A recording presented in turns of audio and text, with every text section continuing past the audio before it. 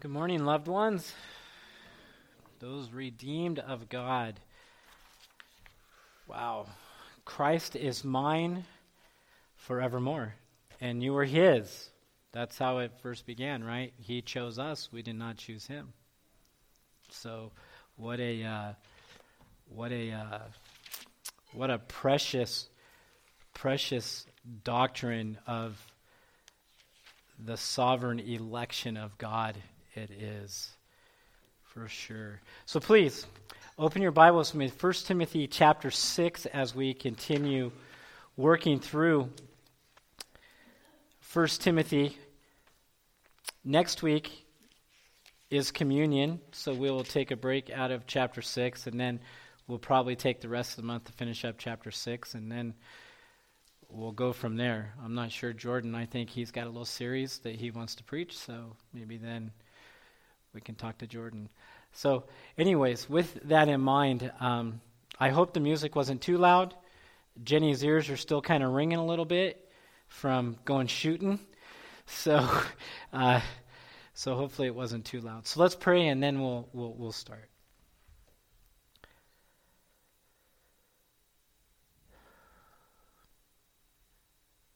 Father, we just thank you that we can come into your presence, Lord, and we can come and worship you, Lord.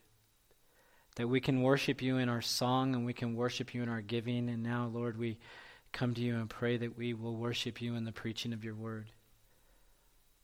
Father, I pray that you would accompany the preaching of your word, that your Spirit would come, Lord, and your Spirit would convict us where we need to be convicted. Your Spirit would encourage us where we need to be encouraged.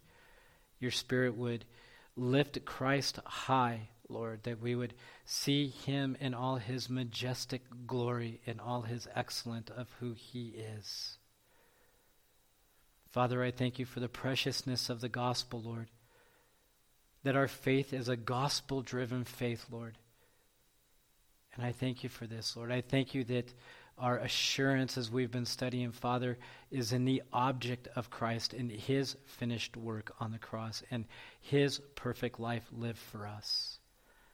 And now he intercedes for us, Father. Thank you so much for these things. Lord, I too would pray for those, Lord, that aren't here today. Pray, Father, for healing. Pray, Lord, that their backs would be better, their hearts would be better, their minds would be better. Lord, that they would focus their eyes upon you. Lord, there are some that aren't here today because the world just has them down, Lord, and I just pray for them that you would lift them up and that you would show them Christ and everything he has done for them. Lord, I thank you for who is here today. Lord, I just ask that this message would be uplifting to them. I pray, Lord, it would glorify you most of all. In your name, amen. So, welcome everybody on Zoom also. So, in our time of the workplace nowadays, we can have a mindset, or we can have a mentality with our bosses, right? We have bosses that we have to work for. And we can have this idea of, as long as my boss shows me respect, I'll show him or her respect. We have that thought process. They have to earn my respect. We've heard that one. Before I'm going to show anybody respect, they got to earn my respect, right? So we have these things. So why should I respect my boss, right? When he or she doesn't respect me? That's a very good question, right? And Paul here in the letter to Timothy, he's going to answer that question of respect. He's going to answer that question in two ways, with a non-believing boss and believing bosses. And this was in the time of the Roman time where they still had slaves, right? It was considered a slave relationship. It was an involuntary type of thing and a voluntary type of thing for slaves. And so we look in 1 Timothy 6:1, and this is what it says. Let all who are under a yoke or a servitude as bondservants, this bondservant would be translated better slaves, So let all who are under a yoke as slaves regard their own masters as worthy of all honor, so that the name of God and the teaching may not be reviled. Those who have believing masters must not be disrespectful on the grounds that they are brothers. Rather, they must serve all the better, since those who benefit by their good service are believers and beloved. Teach and urge these things. So obviously in Ephesus there was a work ethic problem that Paul had to address, because that's what we see through 1 Timothy, where he is giving Timothy all these things that he's had to address, from false teachers to bad elders to what good elders should be, how the church should view elders like we looked at last week, and now in the workplace. So when we look at slaves in the Old Testament, slavery was never wrong. It was in the Old Testament. The bad treatment of slaves was wrong, but to have a slave was not against God's law. And we see this throughout Exodus 20 and 21. We see this. Slaves actually enjoyed the Sabbath, right? They had rights, is what they had. So they enjoyed the Sabbath, Exodus 20:10. But the seventh day is a Sabbath to the Lord your God. On it you shall not do any work, you or your sons or your daughters, your male servants or your female servants. Again, they were to be set free after 7 years, Exodus 21:2. When you buy a Hebrew slave, he shall serve 6 years, and in the 7th he shall go out free for nothing. Now, the thing that's interesting about this verse is it says when you buy a Hebrew slave. So that means Jews were enslaved to Jews. Hebrews had Hebrew slaves. So it wasn't a race issue. That's what we have to understand. It wasn't a race issue. And this text does not talk about race or anything like that, so we're not going into that context. But it wasn't a race issue. Hebrews were enslaved to Hebrews, right? So in the 7th year, they were to be set free. Slaves could choose to stay in service to their masters, though, in Exodus 21:5 and 6. But if a slave plainly says, I love my master, my wife and my children, I will not go out free, then his master shall bring him to God, and he shall bring him to the door or the doorpost, and his master shall bore his ear through with an awl, and he shall be his slave forever. So slaves also, there was mistreatment meant freedom.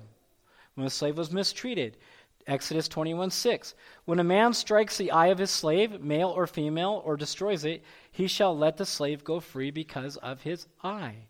And verse 27 says, if he knocks out the tooth of his slave, male or female, he shall let the slave go free because of his tooth. So we see if there was physical abuse, the slave was to go free. The slaves had rights. They had these things. Slaves had judicial protection. Exodus 21:20. When a man strikes a slave, male or female, with a rod, and the slave dies under his hand, he shall be avenged.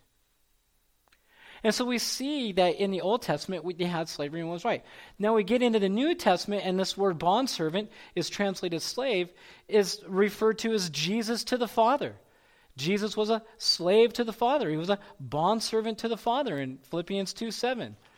But emptied himself by taking the form of a servant. This is our same word. Being born in the likeness of men. It was to Christians to God, how we are to be to God. 1 Peter 2:16. Live as people who are free, not using your freedom as a cover-up for evil, but living as servants of God. We are in bondage to God. We are slaves to God. Ministers to Christ, Romans 1:1. Paul, a servant of Christ Jesus. James 1:1, James, a servant of God. 2 Peter 1:1, Simon Peter, a servant and apostle of Jesus Christ. So now, for you and I today, as we look at this slavery, we look at it in the sense of a boss-employer relationship. And that's how we're going to apply this passage today, is in the boss-employer relationship. But we see how there was honor within the system that they had. There was a respect for the master from the slave. But if the master mistreated the slave, there was punishment. But there was this respect, and that's where we are today. We are to be respectful to our bosses, whether they are non-believers or they are believers. We're to be respectful. So let's look at the first one. We're to be respectful for the non-believing employer. 1 Timothy 6:1. Let all who are under the yoke as bondservants regard their own masters as worthy of all honor, so that the name of God and the teaching may not be reviled. So we are to be respectful in a way that we are to regard our bosses or our employer with honor. We're to do it with honor. This word regard means to deem them or count them or esteem them with honor. Now what Paul is saying here is not a suggestion. This is a command to believers. This is what we are to do. We are to deem. We are to count. We are to esteem our employers, our bosses with honor. That is what we are to do. He's giving us a command. Why? Because they're worthy of honor. They're worthy of honor because of the position they hold. They are our bosses. They hold a higher position. They are worthy of this honor. Listen to Ephesians 6:5-8. Bondservants, slaves, obey your earthly masters with fear and trembling, with a sincere heart as you would Christ. This is showing them honor, not by the way of eye service as people pleasers, but as bondservants of Christ, doing the will of God from the heart, rendering service with a good will as to the Lord and not to man, knowing whatever good anyone does, this will receive back from the Lord, whether he is a bondservant or is free. In that passage, we see one thing. We see our motivation. We see our motivations for deeming, esteeming, and counting them with all honor because of the worthy position they hold, right? The motivation is because why? We work for God. God is really our ultimate boss. It's a gospel-driven respect. That's what it is. It's a life that is gripped by the gospel, and we see it within the workplace. It's not a legalistic thing. It's not, well, okay, I have to do this for my boss. I have to esteem them. I have to do this right so God will accept me. No, this is, you are accepted in the beloved. Christ has saved you. You are fully his. Now live this way. This is how we should live as believers. Completely different from the rest of the world. And that includes in our workplace, in how we honor our bosses. Now that's not honor only for good bosses that treat us well, but we are to do the same thing for bosses that are bad bosses. That we sit there and say, man, I don't respect that bloke. No way. You know, they're a bad boss. They treat me bad. They talk to me bad. You know, they treat me bad. They treat others bad. But listen to what Peter says. 1 Peter 2:18-20. Servants, be subject to your masters with all respect, not only to the good and gentle, but also to the unjust. For this is a gracious thing when mindful of God, one endures sorrow while suffering unjustly. For what credit is it if when you sin and are beaten for it, you endure? But if when you do good and suffer for it, you endure. This is a gracious thing in the sight of God. Wow! When we honor our bosses, and we esteem them, and we deem them with this honor, and we count them worthy because of their positions. Even when they're a bad boss, and we do this, what's that do? This is a gracious thing in the sight of God. How honoring your life becomes to God when you do this. You and I have to respect, regardless of how we feel about them. Paul is not talking about feelings here at all. He's not saying if you feel like it. Maybe you had a bad night. Maybe you didn't sleep real good. Maybe you ate a bad burrito and you just don't feel like it today. No, he's saying, no, this is the way that you treat your boss. So why? Why would we treat our bosses this way? Not only because it is a gracious thing in the sight of God, but because our faith is on the line. Our faith is on the line. The believer's reason, 1 Timothy 6:1. Let all who are under the yoke as bondservants regard their own masters as worthy of all honor, so that the name of God and the teaching may not be reviled. It's because our faith is completely on the line. That's what it is. You and I honor God and our doctrine when we are respectful to our employers. We honor God with that. Listen to Titus 2, 7 and 8. Show yourselves in all respect to be a model of good works, and in your teaching show integrity and dignity, and sound speech that cannot be condemned, so that, here's our thing, so that an opponent may be put to shame, having nothing evil to say about us. That they got nothing to come back on us at. Right? We treat them well all the time. Why? So they got nothing to come back at us. Oh, you're a Christian and you do that? Right? They got nothing to come back on us at. They can sit there and say, man, I treat so-and-so so bad, but yet they still love me and they honor me. Wow. There's something different about that person. We see it in 1 Peter 2:12. Keep your conduct among the Gentiles honorable. So when they speak against you as evildoers, they may see your good deeds and glorify God on the day of visitation. And again in 1 Peter 3:16, having a good conscience so that when you are slandered, those who revile your good behavior in Christ may be put to shame. This is why we do it, because our faith is on the line. Jesus, he talks about these things, right? When you and I do not honor our employers, they can come back on us on our faith. But you and I dishonor God. We dishonor God when our lives are hypocritical. You preach this, but you do that. And you want to know what? We all do it, right? We all do that. We all say one thing and then do the other. I know I do it. I do it a lot.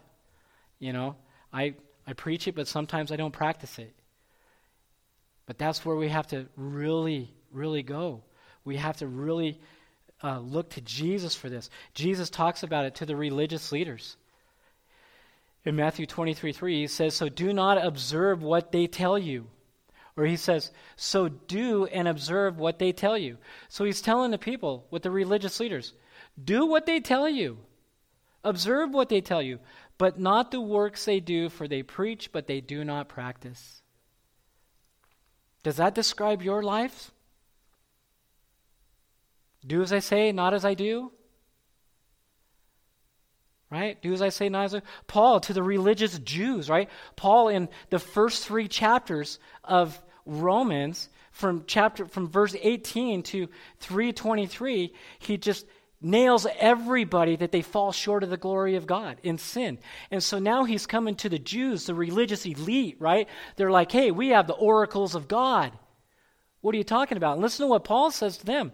But if you call yourself a Jew and rely on the law and boast in God and know his will and approve what is excellent, because you are instructed from the law, and if you are sure that you yourselves are a guide to the blind, a light to those who are in darkness, an instructor of the foolish, a teacher of children, having in the law the embodiment of knowledge and truth, you then who teach others, do you not teach yourself? While you preach against stealing, do you steal? You say that one must not commit adultery. Do you commit adultery?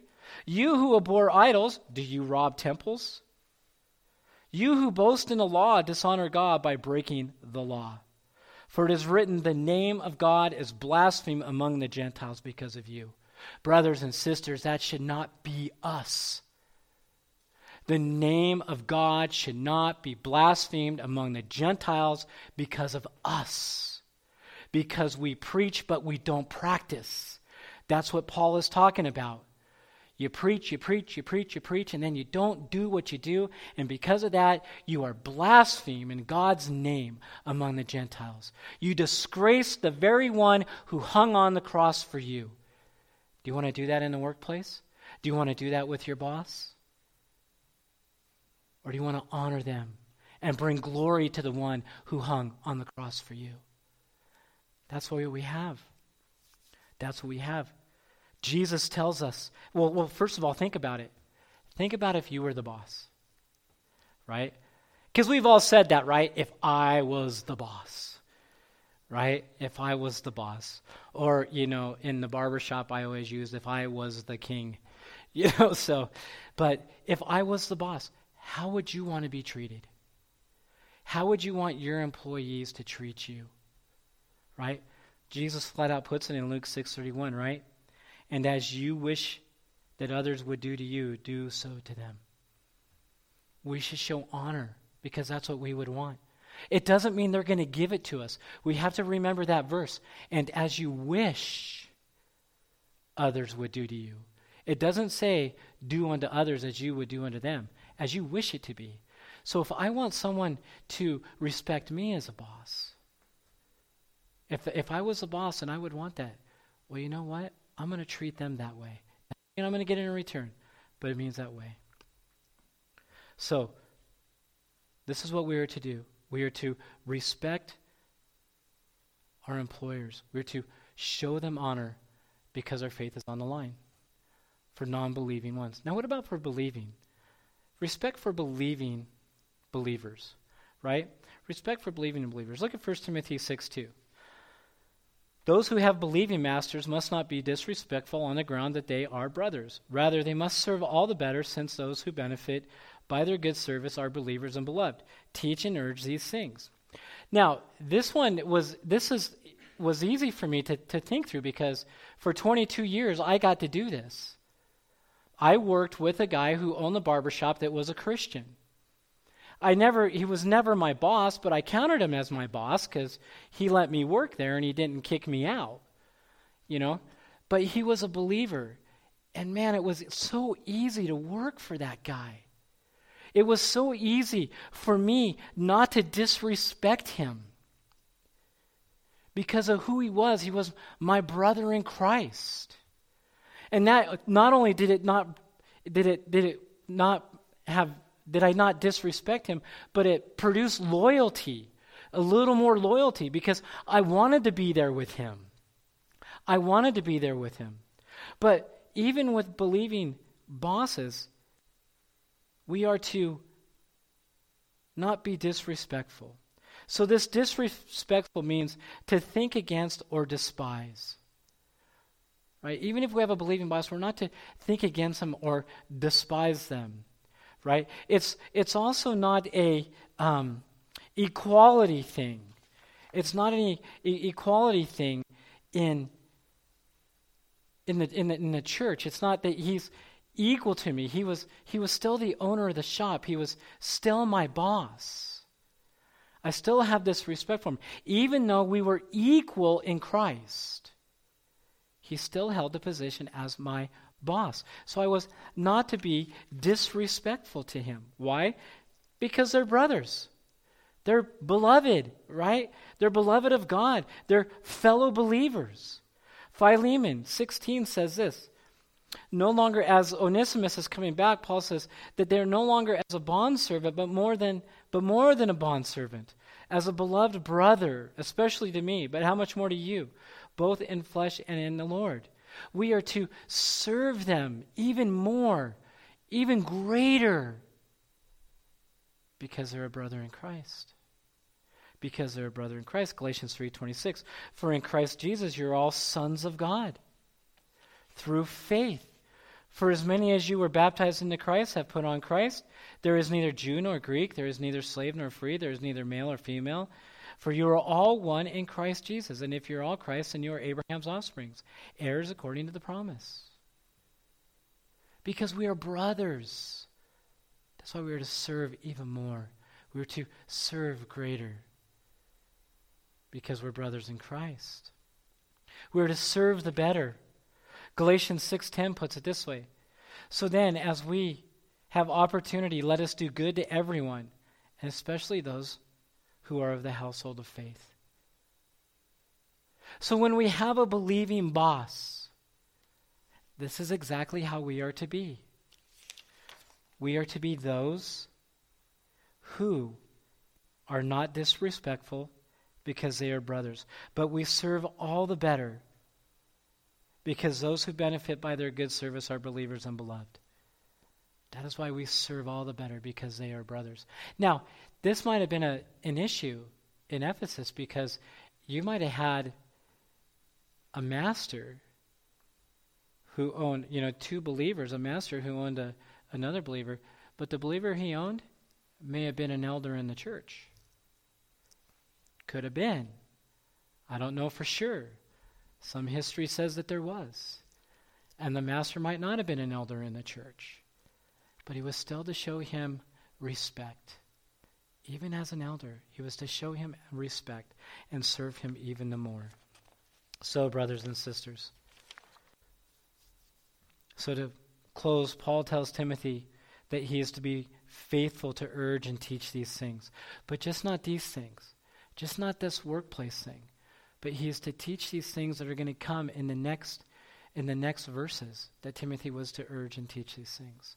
So in closing, whether you have an unbelieving boss or a believing boss, may you and I be believers who work in such a way that all who see us may see Christ in us and will glorify God for it. Let's pray. Father, thank you again for the simple passage, the simpleness of your word. Lord, may we be your children who honor you, not only in church, Lord, but we honor you in the workplace. Father, that we would honor you whether we have a believing boss or we have an unbelieving boss, but that we would honor you in every way. So, Father, thank you again for this message. Thank you for your word. Give us wisdom now, Lord, as we go from here, Lord. Bless our day. We thank it. We thank you in Jesus' name. Amen. Please stand as we sing our last song.